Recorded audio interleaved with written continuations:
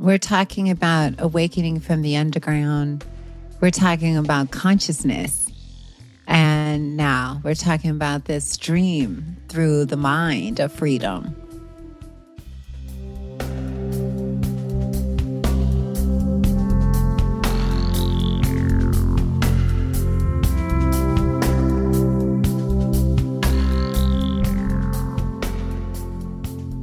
Hey everyone, it's Raghu and I'm back with Spring Washam. Now she's becoming my older friend since we've known each other now for some years. And Spring, welcome. Thank you. I'm glad I'm one of your older friends now. Yeah. One of your longer-term friends. Yeah, longer term's better. You don't want to be too old, like older friends. Right. But one thing we're going to talk about, which is Spring has a new book coming out. It's called The Spirit of Harriet Tubman. Harriet was in the subtitle is Awakening from the Underground. And I love that subtitle. We'll get into that in a minute. But I think most of you out there should recognize Harriet Tubman, who is, actually a movie was done on her, and it was on Netflix or one of the big streaming platforms in the last few years, right? And yeah, it was a Hollywood movie. Actually, it was a Hollywood movie for a long right? time. Mm-hmm. Yeah. So she was inimitable with the movement to eradicate slavery. I'm saying that in one. That little piece doesn't say anything about it all, but this book does, and it's great, Spring. Also, Spring's been with me before on the podcast, and she's been with us teaching, taught at our Boone retreat last year, and she's going to have a wonderful podcast. This is, I think it may be known, but not that well known. And it's going to be with Lamarad Owens, and we're really looking forward. I think it's debuting in the next few weeks? Monday now? Oh my God. Right here, right now, right on Monday. All right. So you may have heard Spring before you'll hear this, but certainly tune in. It's going to be great. And let's just, how did you come to the decision to enter into the world of Harriet Tubman, aside from, obviously, it's part of the culture. Aside from that, what was the instigation? Well, I think, first of all, I think people will be surprised when they read this book because, it is really, really a stream of consciousness. It's a conversation and a journey that I was on with this great ancestor. And all I know, Raghu, was it caught me so by surprise. I had not, obviously throughout my life, I've honored Harriet Tubman in many ways. Who does not? I mean, geez, the story is unbelievable. Yeah, unbelievable. And I had watched the 2019 movie that came out about her that was really well done, by the way. I thought extraordinary, at least for that phase of her life. Yeah. And it was the week before George Floyd was murdered and the whole world was on fire, me too, and everything was, all of us were floating on the wings of anxiety and loss. And I, had come back to the Bay Area and was going, oh my God, what's my next move to be a bodhisattva in the midst of all of this and everybody crying and fear. And it was just so much. And Harriet came and rescued me. It's the first chapter of the book. And she's been rescuing me ever since, Raghu. Very powerful, this experience of yours, and it's well in detail described. I have, there's so many different things that struck me, but so the subtitle is Awakening from the Underground, and in some part of the book you talk about it's the life of Harriet Tubman, but it's the Dharma included, as we know it, you and I contemporarily and everybody listening, how they intersect. And that spoke to me. Am I right or wrong? Awakening from the underground is more than just awakening to the reality of Harriet had no choice. She was pulled into it. It was divine destiny for her to do the act that she did, the many acts that she did. But it was also the awakening part. It's beyond just the physical reality of humans and what we have done to each other, et cetera, et cetera. Is that true? Yeah. I mean, the book itself and the conversations went far beyond the physical. We're talking about awakening from the underground. We're talking about consciousness. And now we're talking about this dream through the mind of freedom. And not everyone recognizes it or traverses it, that pathway, but it's there. And so when we're talking about that, now we're talking about Harriet Tubman as a conductor, but through consciousness now, not on the physical. In her life, she was physically taking beings out of bondage, like on a physical level. Yeah. But now, as we know, Raghu, it's all the mind. We've always known it's all the mind, but now there's more of a collective understanding that, okay, we're working. The battleground is here, right? It's not outside. And so here it's like, yes, and now I'm still conducting on the underground, but now it's through the spirit underground, through light, through consciousness, through the journey is very much the same, but yeah, very different, meaning that it's organized in the same way.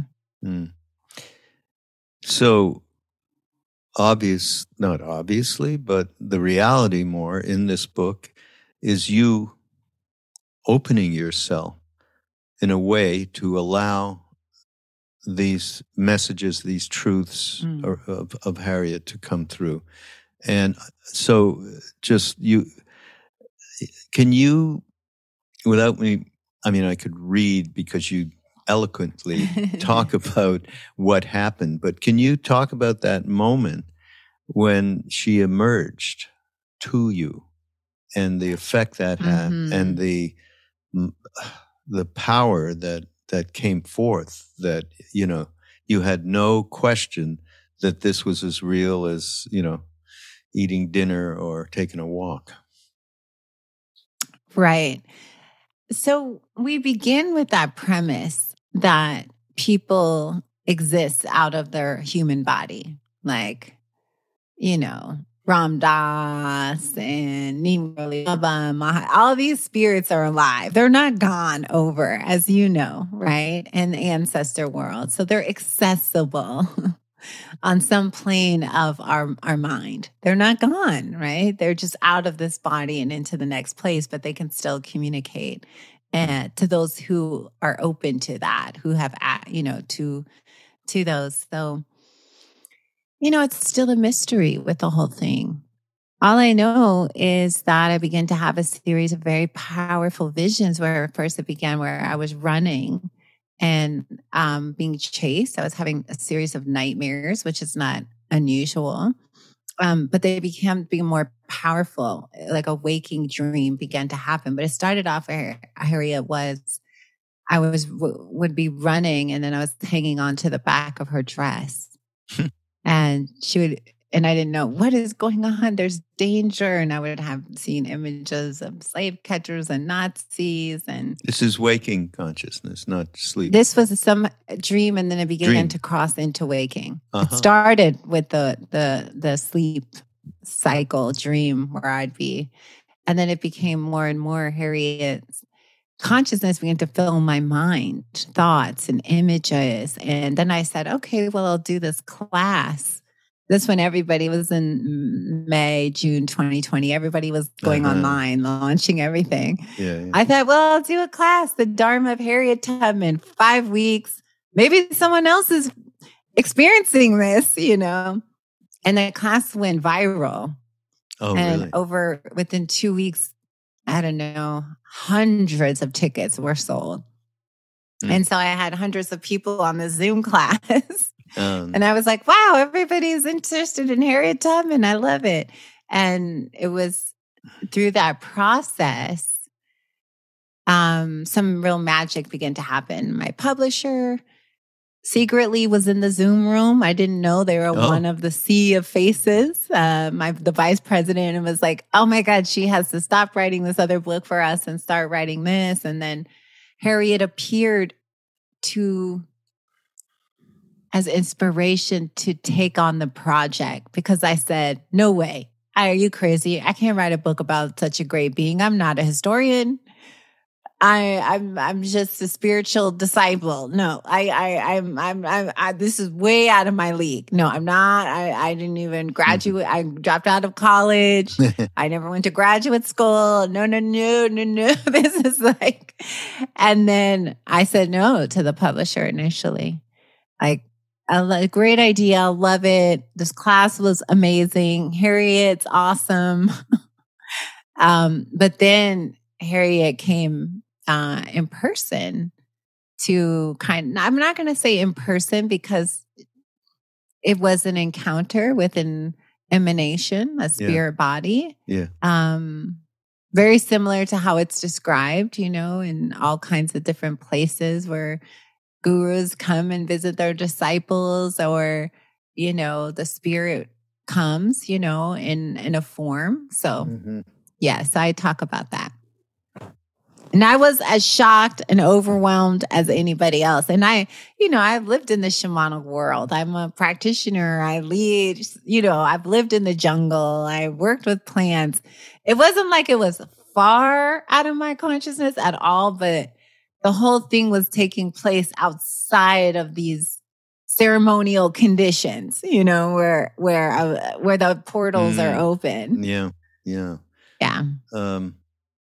I'm absolutely 100 billion% after my own in agreement with you about this is a vast, as you say in the book, multidimensional universe, and you have gone through many mystical.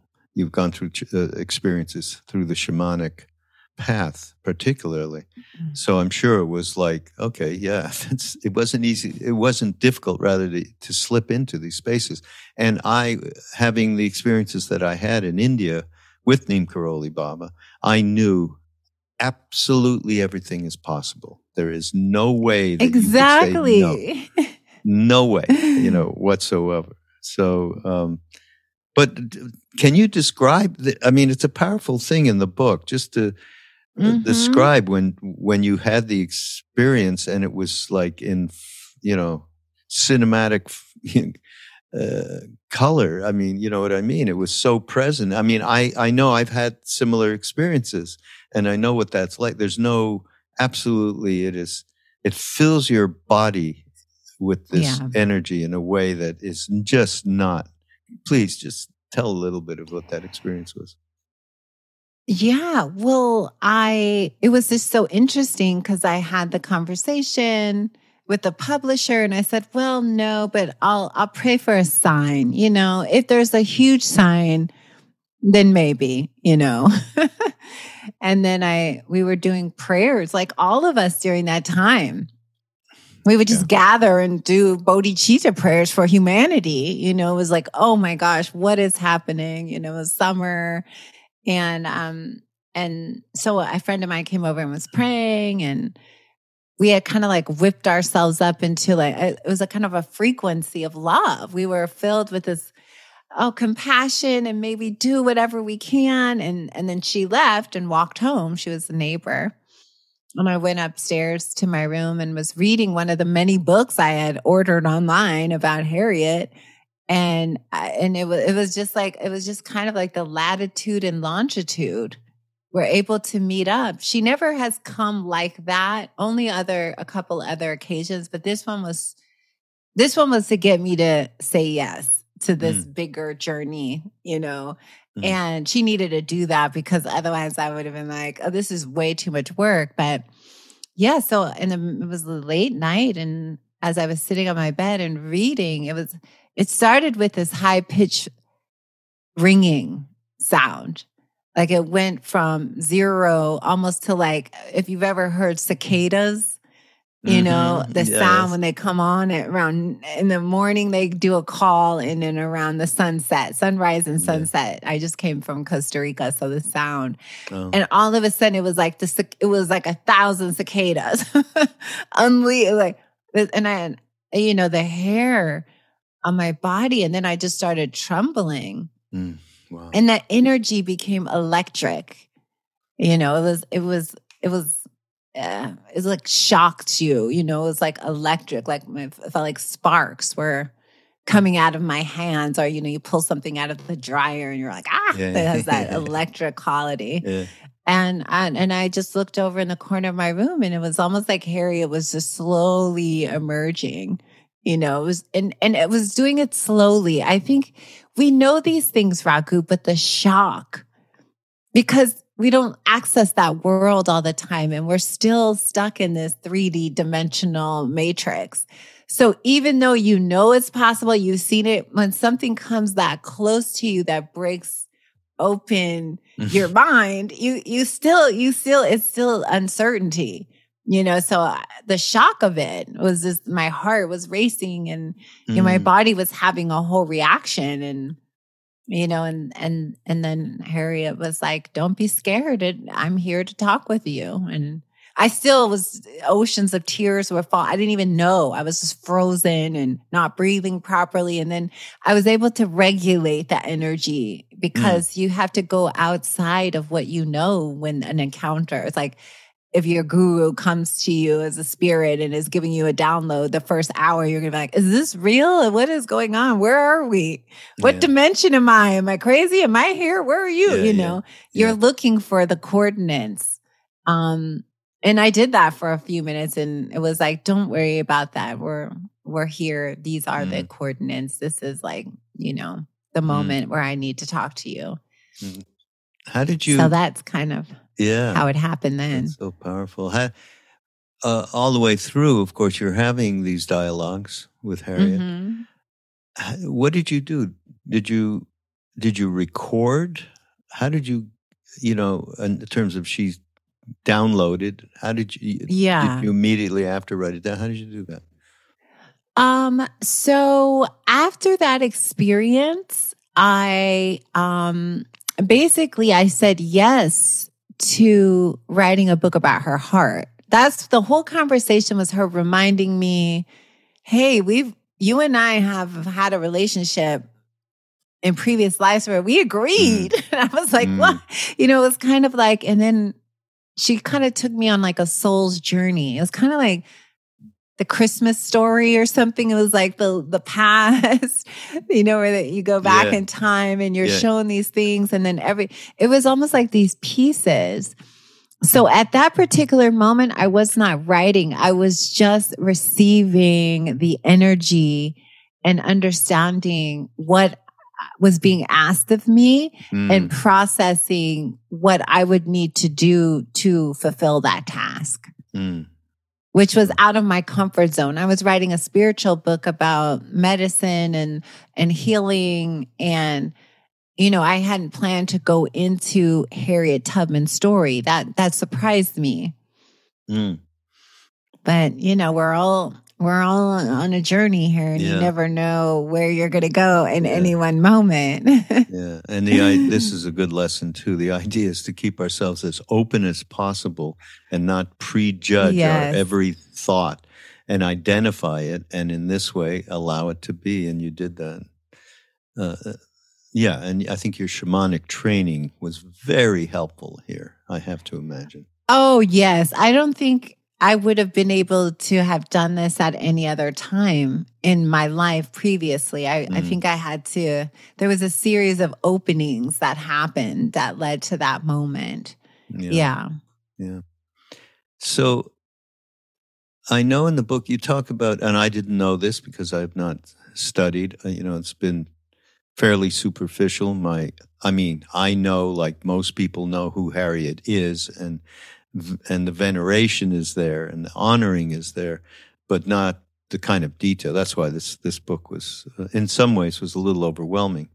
The realities are always, as they are presented, just are shocking. But what felt shocking about it?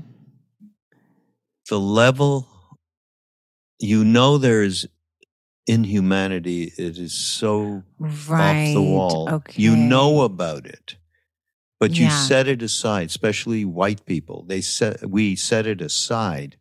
We know about it. We honor Harriet. We do what we can in our own little worlds, but you set it aside so you don't have to face it, basically. But this book goes into detail about Harriet's life and her ancestors' lives, and reminds of the extraordinary. My partner said, Jesus, we as humans have failed ourselves. We really have in a lot of ways, So that trauma. But I understand that. Yeah. Mm-hmm. Oh, go ahead. No, I was just going to say that. So you do say in the book that a biography was written about Harriet, I believe, in the middle 1800s. Something. Actually, two biographies were written by the same author. The same person, Sarah Bradford. Do you know the timing of them? Do you remember? Yeah, I have to look up the exact. I don't want to misquote you, but both were after the Civil War. One was like a few years after, and then one was closer to 1890. There was one about Harriet Tubman's life. The Moses of her people was one, and then there was a follow-up to that. The life of Harriet. Incidents in the life. So one depicted more of her escape, and the next part depicted more of her, people don't know that she was a enlisted Union soldier and a general. Yeah, right. And was in the war, was a spy in the war. Life after. Spy, a general, she was leading her own troops. Yeah. And by the way, everyone, we're talking about someone of very small stature. 5 feet tall, 9,500 pounds. That's all. Harriet was very tiny. Anyhow, it's mind-boggling. She had obviously such enormous presence. She was the first woman in U.S. history to lead her own military raid. The first and only woman who's ever done that. Launched, planned, and was leading her own military raid. She had a whole 300 to 500, a group of Black soldiers that were under her command. And she strategically led by herself in them successful military raids. Wow. And helped the Union win the war. Yeah, people need to know this. Her record, she was buried with full honors. Yeah. In a military in Auburn, New York, in a military ceremony grounds. Wow. So when you got these downloads, I call them. Yes, and I can explain to you more how it happened. Yeah. Okay. Well, so once I agreed to this project, once I fully said yes, okay, Harriet basically was like, well, we'll work together and we'll call it sessions. I don't really like to use the word channeling because that connotes so many different things for people. I don't, when you start using that word, then people invite you on and go, can Harriet speak through you right now? That's not what Harriet does. Okay.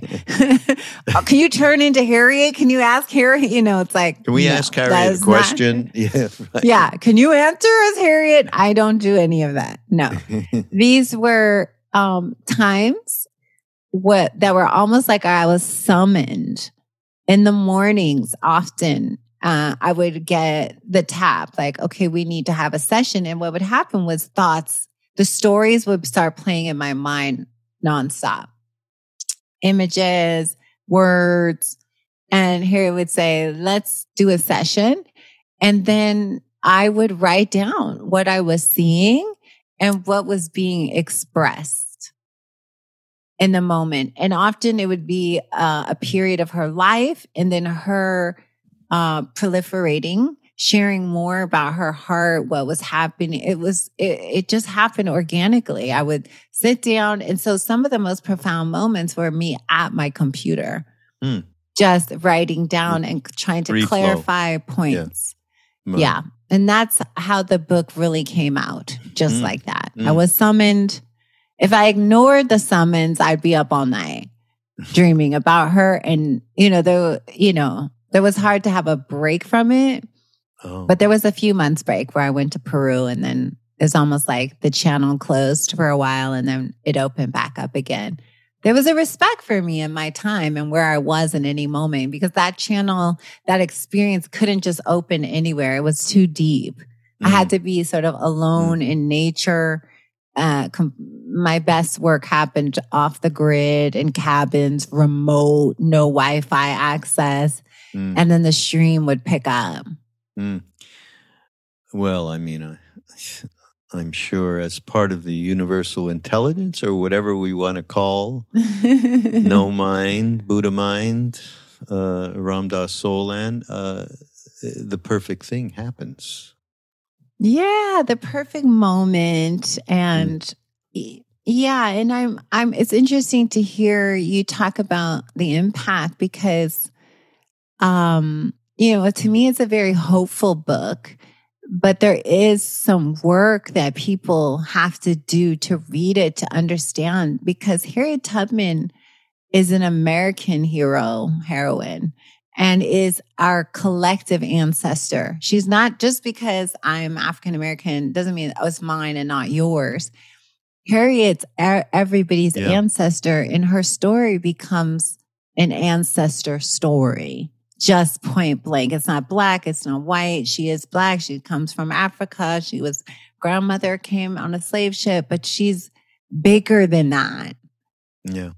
She's our ancestor. And I always want people to feel connected to Harriet Tubman's story as an American ancestor. Yeah. And that comes through.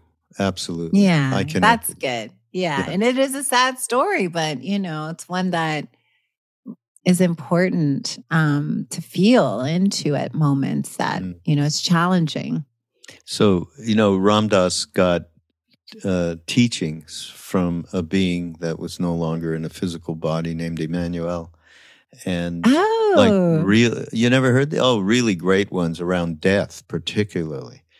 Death is like taking off a tight shoe, was one of his famous things. I didn't know that. Oh yeah, dying. Emmanuel said through somebody, dying is totally safe, Ram Dass. Oh my God, that is just awesome. Provocative thing. Anyhow, so he was giving a talk one day, and he said, "Now I want to tell you about somebody that you're going to have a problem with it. I know you're going to have a problem with it. You're okay. It doesn't matter what color a person is, what race, what religion, political affiliation. You're okay with all of that. But if they don't have a body, not so much." I take my teachings, he said, wherever I can get them. And this occurred to me as I was reading through and getting for myself whatever, I needed to hear in the moment. Yeah. So that kind of openness, which he had, of course, in spades, is really such a rudder in this book. It really is. So anyhow, you're writing, it's all coming out. Mm-hmm. But then you, I think you alluded in the book that you had particularly these I didn't know there was two. I only thought there was one that we just mentioned before that were done after the Civil War. And, they were pretty comprehensive. Did you refer, what you were getting information? Did you revert back like that? Yeah. I read everything I could from a historical perspective about, oh man, I studied Ragu. I had never thought that I would take all this time.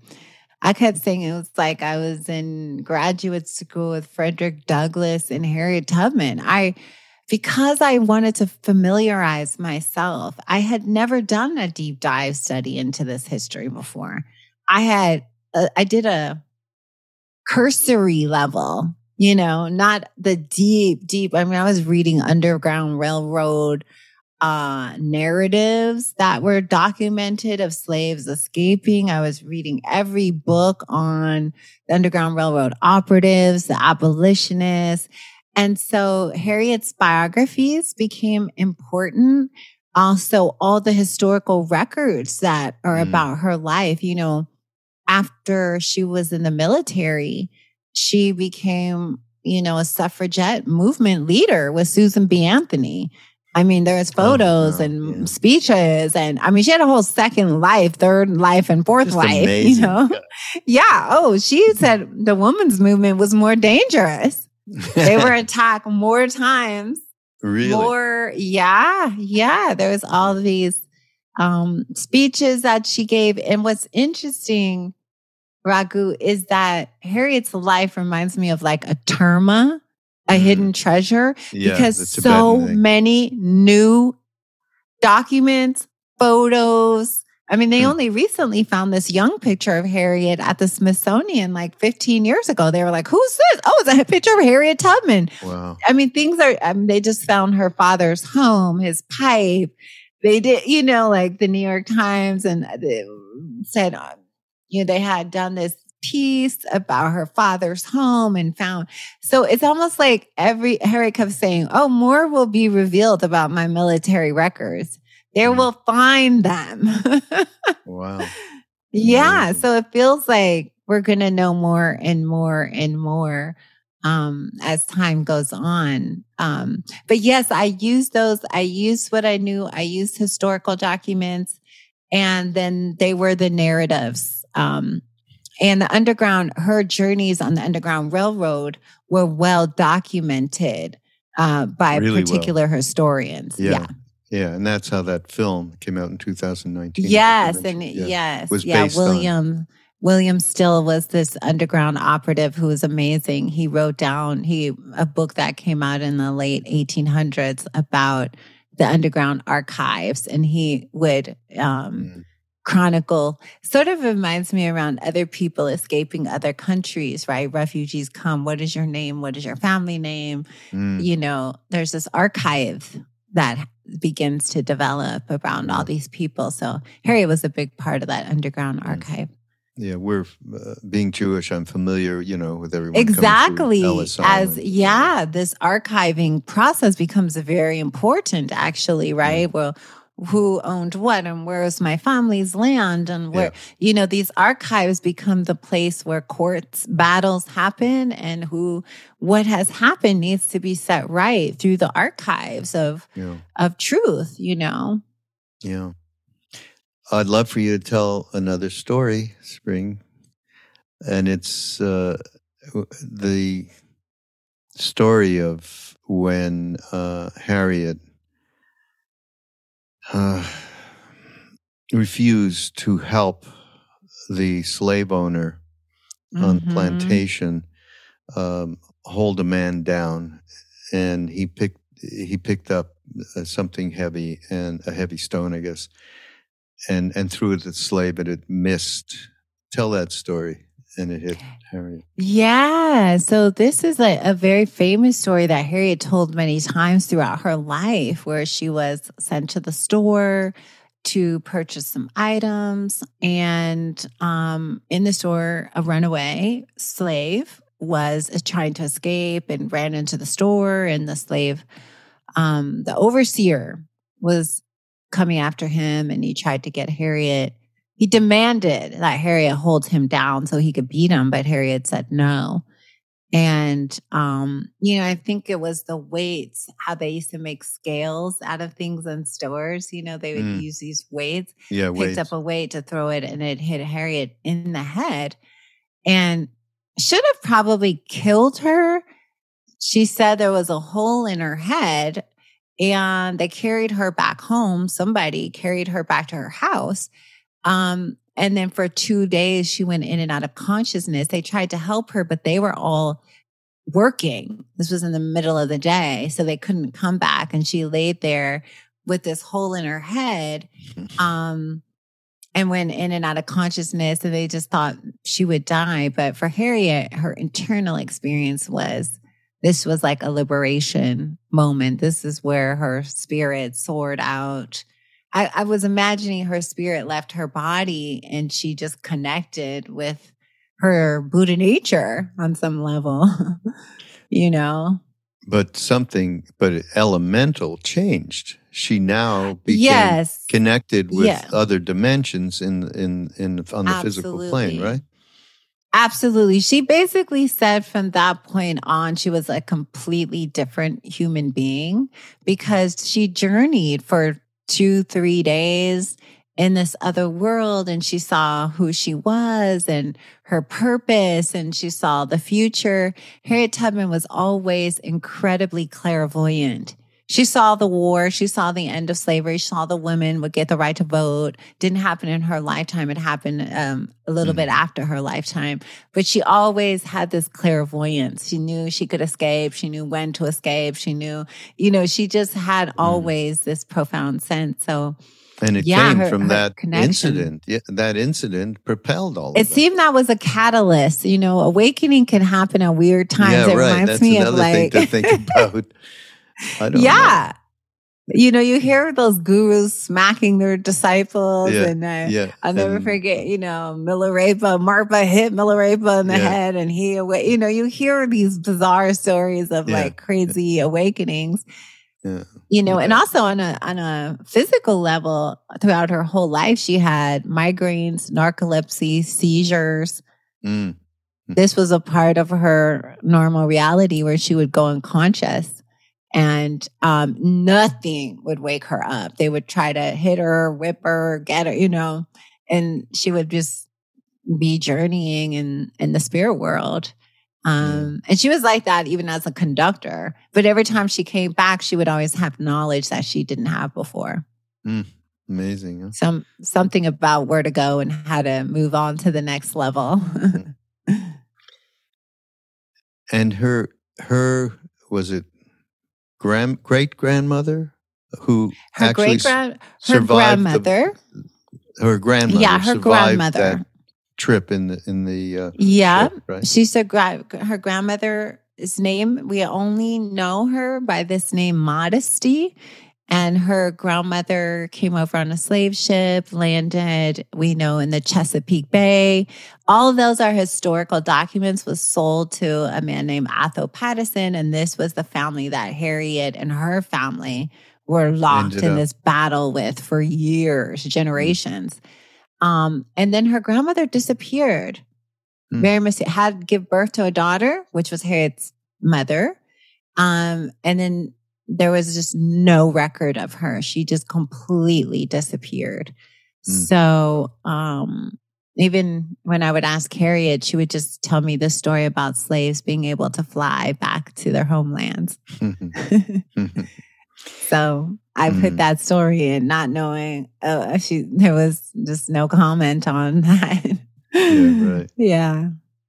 So I think, as we said in the beginning, the mixture here of her life and history and who she was as a human, alongside of what we call Dharma, but it's really just insights into right life, you might say. Or Sharon Salzberg, by the way, has a new book called Real Life. I can't wait to read that.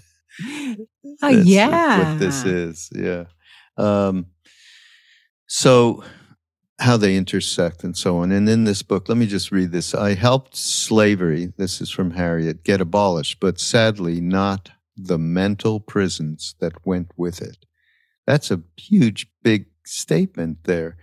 Child, my spirit is alive and still conducting, but now I'm working for freedom through consciousness, through our minds, because that's where the real battle is. And that goes beyond, anybody's race, color, religion. That is endemic to us as human beings, as far as I'm concerned. And you say these mental prisons are the never-ending train of opinions and emotions that shape our lives and tell us who we think we ought to be. Just talk about that. I mean, it's like a little bit going, it's in this book and many kinds of things like this, very important spiritual realizations or truths, rather, I would say, are throughout, and they transcend, which is, where you say they interact with Harriet and her life, and they transcend the physical plane completely and give us an opportunity. Correct? Yeah. Yeah. Well, one of the things that became apparent in writing this book was that Harriet Tubman isn't just some slave woman that got hit on the head. Yeah. She began to reveal the power chapter by chapter, as we start going on. It's like, oh my God, who is this? Who are you? This became this huge question later on. Like, wait a minute. What is the nature of your spirit and your spiritual power? And so as the chapter goes, each chapter, it's my own awakening about Harriet's mind and my own internal biases, because she's always says, sometimes it's the lowliest among us. No one would think a Black woman who can't read or write, born a slave, covered in scars, could be a teacher. Well, this is the Bodhisattva heart, right? We appear in any shape, any being, any way that we can to help. And so as that chapter 4, which you were reading from, is her awakening, I'm also experiencing an awakening around her heart and mind. It's a strange way that this book is really about me as a scribe, right? Writing, but also me as a passenger following as she's conducting me through an internal process of my own healing and liberation. That's what's so interesting. And then, of course, is capturing her voice. So it's really 3. Me as a student on the underground with all my freak outs and meltdowns, me trying to capture these moments and trying to understand her constant use of this program, the prison of the mind of hatred. That's what she said, that, it's like a prison, hatred. And it is, isn't it? I mean, God, we all know what it's like to feel love. Oh, it's the best feeling in the world. When I'm loving you, when I'm singing and I'm doing my devotion and I just see the oneness. It doesn't get higher than that. So the opposite would be a prison. The opposite of that is hell. So Harriet talked about that. The way that it's passed down, these beliefs and ideas. And we could see that being passed down, in radio and broadcasts and families and churches, they're just, we're just passing down hatred, or we can pass down love. Yeah. It's so simple, Ragu. Why do we make it so complicated? I mean, it's like, is loving one another that hard? I don't know. For me, it's not. Yeah, or at least I'm feeling that. Yeah, greed, power, anger, hatred. All of these things were apparently factored into the human experience, and they're there to be transcended, I guess. But I agree with you. Wait, it's not that big a deal here. I know. Why you see is it someone so fall hard down, for you want to people pick them to up. not teach hatred? Yeah. Like all you have to do is teach your children, you know, but man, we give them guns and we tell them all these things, and then off they go into the world, the prison of hatred, already locked on, locked inside. I have she's 13 now, but she was at 12 last summer we did a podcast. I do a podcast with her. She's extremely well spoken. Her name is Zoe, and thoughtful, and so on. And we talk about the current events and so on. And we talked about what had happened with George Floyd and all of the other horrors that have gone on in the last couple of years, gone in the last 400 years. But she said, it's just these parents, they're instilling in children a certain value and hatred. She put it in very simple terms. And it's just a matter of, educating parents. There's education involved so that, there can be some compassion. Imagine a 12-year-old saying this stuff. I love it. But the bottom line is, she doesn't, my son is into, he's like computer science guy and all that, they're not, around, the mother of my children, Parvati, as much as we would like them to be, kind of thinking, they'll, this will emanate from us and they'll get a little bit more other than the rational side of things. But she just came up with this on her own. So I guess I'm trying to say it is there in every one of us somewhere, sometimes very deeply, deeply buried, and fear takes over. And then you're talking about anger, and the fear greed, of polarization, all of it. Yeah. And yes, absolutely. It's all rooted in fear. Yeah. There's a great quote. I guess, is this from Harriet? Yeah, Harriet. Faith, I love this, by the way. Faith is the light we follow, an inner confidence that we can do it and that we are being guided. Because usually faith is so, you got to have faith or you're screwed, and faith is it's beyond mental anything, if you're thinking about it, it's not faith. This is a great perspective. You want to tease it out a little bit? I think faith is, from the Buddhist perspective, faith is one of the 5 superpowers. Faith is what gets you, it's not blind faith, it's verified faith. It's gone beyond just the initial excitement into the real work of trust. We're trusting that our lives are being guided. Trust. Really important. I'm glad you mentioned that. It's to me the highway to faith. It really absolutely. It's the best. You've got to learn, and you don't learn it by being calculated in your mind, because you have to take leaps. Like, that where you're reading that from, that's when Harriet ran away and had to walk 120 miles. Not reading or writing, not everyone thinking she's crazy, totally crazy. Like, you'll never make it. Women didn't run away alone that far, in the wilderness. And, there was just something about her. You have to test your faith.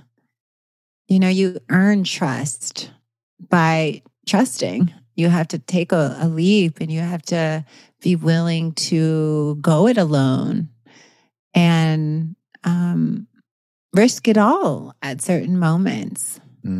I think, though, it's a light we follow, but an inner confidence that we can do it. Yeah. To me, that's intuitive trust. That's one of the biggest things whenever I'm doing anything with a group of people, is intuitive trust leads you to that intuitive guidance, which absolutely then can become a faith that has no rhyme or reason. You don't need to understand or dissect it, but to know that we are being guided is that intuitive trust. That's super, super important. Here's another thing from the book: real compassion destroys selfishness and mind games. Compassion enters the suffering directly, seeking to end it. It's free and it's fearless. It's love and wise action, expressing themselves, working to alleviate pain like a river flowing. That's its nature. Yeah, that's a good part. That's good. No? I mean, and again, it's similar to that quote around faith in that it self-generates itself after there's some letting go, there's some connecting with the intuitive trust, and then it just, like a river, it's natural. It just flows that way. You have no choice. You can't, as I mentioned before, you see someone, Ram Dass tells a story of, he's talking about karma, I guess, and he says, you see somebody who tripped on the sidewalk and fell down right in front of you. And you look back and you go, karma. That is not what we're talking that's about. Heartbreaking. That's all it's I had. awful. That's the only thought I had. Yeah. The natural inclination is to go and help that person up. Who wouldn't do that? Absolutely. And I think that's what's being talked about. That is what you're mentioning here. And then, of course, another, I'm just highlighting now things that. Yeah, I'm so impressed with you. You really read it. I really read. It's you. Oh. You must always remember that love and truth are the most powerful forces in the universe, and they will never let you down. So as soon as I read that, I go, again, referring back to Neem Karoli Baba, about 1 billion times he said, love everyone and tell the truth. 1 billion, okay? That's absolutely, because, whatever he said to it, there was nothing written down. He wasn't giving speeches. There was absolutely nothing. There was like aphorisms that when I say that, because I'm not living, Ram Dass got close, by the way, to the, near the end. He was really loving everyone and telling the truth. I mean, he was close to that,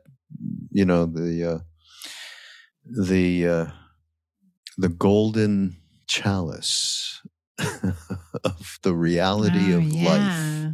He really was right there. But that's, so I thought, Harriet's just coming from, it's the same. It's the one, and it's coming from the one, and she manifested it to you, and we got it manifested through me. Same exact thing through Maharaji. Same thing. I mean, it's extraordinary. I love it. Yeah, they're all pointing us to liberation. Yeah, exactly. But the amount of suffering that she went through, talk about courage. I mean, that's the other thing that flows through this whole thing that you get. She had a courage that was indomitable, a spirit. No, I mean, of course, Yeah, I think that's just the legacy too of what she. I honestly, Raghu, don't know how she was able to muster that kind of courage. All I know is it must have come from her clairvoyance and her superpowers. Like when you're free and you're awake, you have that, I think, naturally a little bit more. When you know. A lot more, yeah. Yeah, when you're not scared of conditions. Yeah, right. She definitely was fearless. And it's hard to, what an example, not to just women, but anyone, anywhere, at any time. Like, wow. Yeah. But, towards the very end, another quote, which rings to me from His Holiness the Dalai Lama, who talks all the time about our future depends on mothers who bring their children up in compassion. That is what is going to save us. So, then you read, it's similar to the love and truth, and Neem Karoli Baba said that as well. It's similar here. She says, our work now is based on feminine wisdom, compassion, and lasting freedom. I encourage all womankind to unite in compassion so we can awaken faster. The ancestors, angels, and the bodhisattvas are in this with you. To all the women, mothers, and grandmothers, we must wake up now. Remember who you are. So fits in with love, serve, remember. So I'm that's and you're giving me these ideas, like perspectives that I hadn't thought of through the lenses of all your masters and our like, oh, right. I learn every day when hearing the words again. I'm still integrating it, Raghu. It's not like, okay, I'm done. It's like every time we read together, there's like it's like the diamond, you turn in a new, whoa, okay, yeah, through right. the lens Another of that, facet, exactly. It's like we keep polishing the jewel, and then it's like, oh, of course, it would be the women who are mothering the kids, the children who are giving birth. Absolutely. They're giving birth to consciousness here in so many ways, right? Yeah. So there is something important about that. Yeah. This is a great book, Spring. It really is. And when is it coming out? Next week. A date. Oh, well, it comes out on the 24th. What's of today? January? Yes. Oh my God. So maybe even 13th. After, the 24th, there's the podcast, the book, all of these are. God. So, oh my God. So you guys got to tune into Spring's podcast. What's the name of it? The podcast is The Spirit Underground, Conversations on Liberation. And it's about this underground, it's about the spirit underground through consciousness. This is what Lama Rod and I are talking about, this portal, these highways and byways that are liberation, and there's conductors on them. Neem Curly Baba, Maharaji, Ramda. They're like, go, don't stop. Tell the truth. Love everyone. Love everyone. Tell the truth. That's the path, And so Harriet is with them on this, these conductors trying to wake us up. Yeah. Well, it all emanates from that one place. So that's why it's so incredible. So by the time this comes out, everybody, the book, The Spirit of Harriet Tubman, Spring Washam, you can actually get up there and get a copy. So I urge you to. It's really, it's an important book, but not because it's important, because it's just extraordinary, this life of this woman. It just is. Our ancestor, our collective great ancestor. Yeah, absolutely. I mean, I could only compare her to probably the most well-known person who fought the way he fought. Of course, Dr. King, who's Martin Luther King Day is on Monday, January 16th, I believe. 17th or 16th. Yeah, Monday. It's coming up this Monday. Yeah, the podcast is the same day. Yeah. So, she's of that nature, for sure. So you'll go to the show notes, everybody, and get links to make it easier for you to buy the book and connect up with Spring, who's a wonderful meditation teacher. We haven't even talked about that and how I met her through Jack Cornfield, but we've talked about it before. And you'll be able to be put in touch with everything that she's doing. And this particularly, of course, this book. So thank you.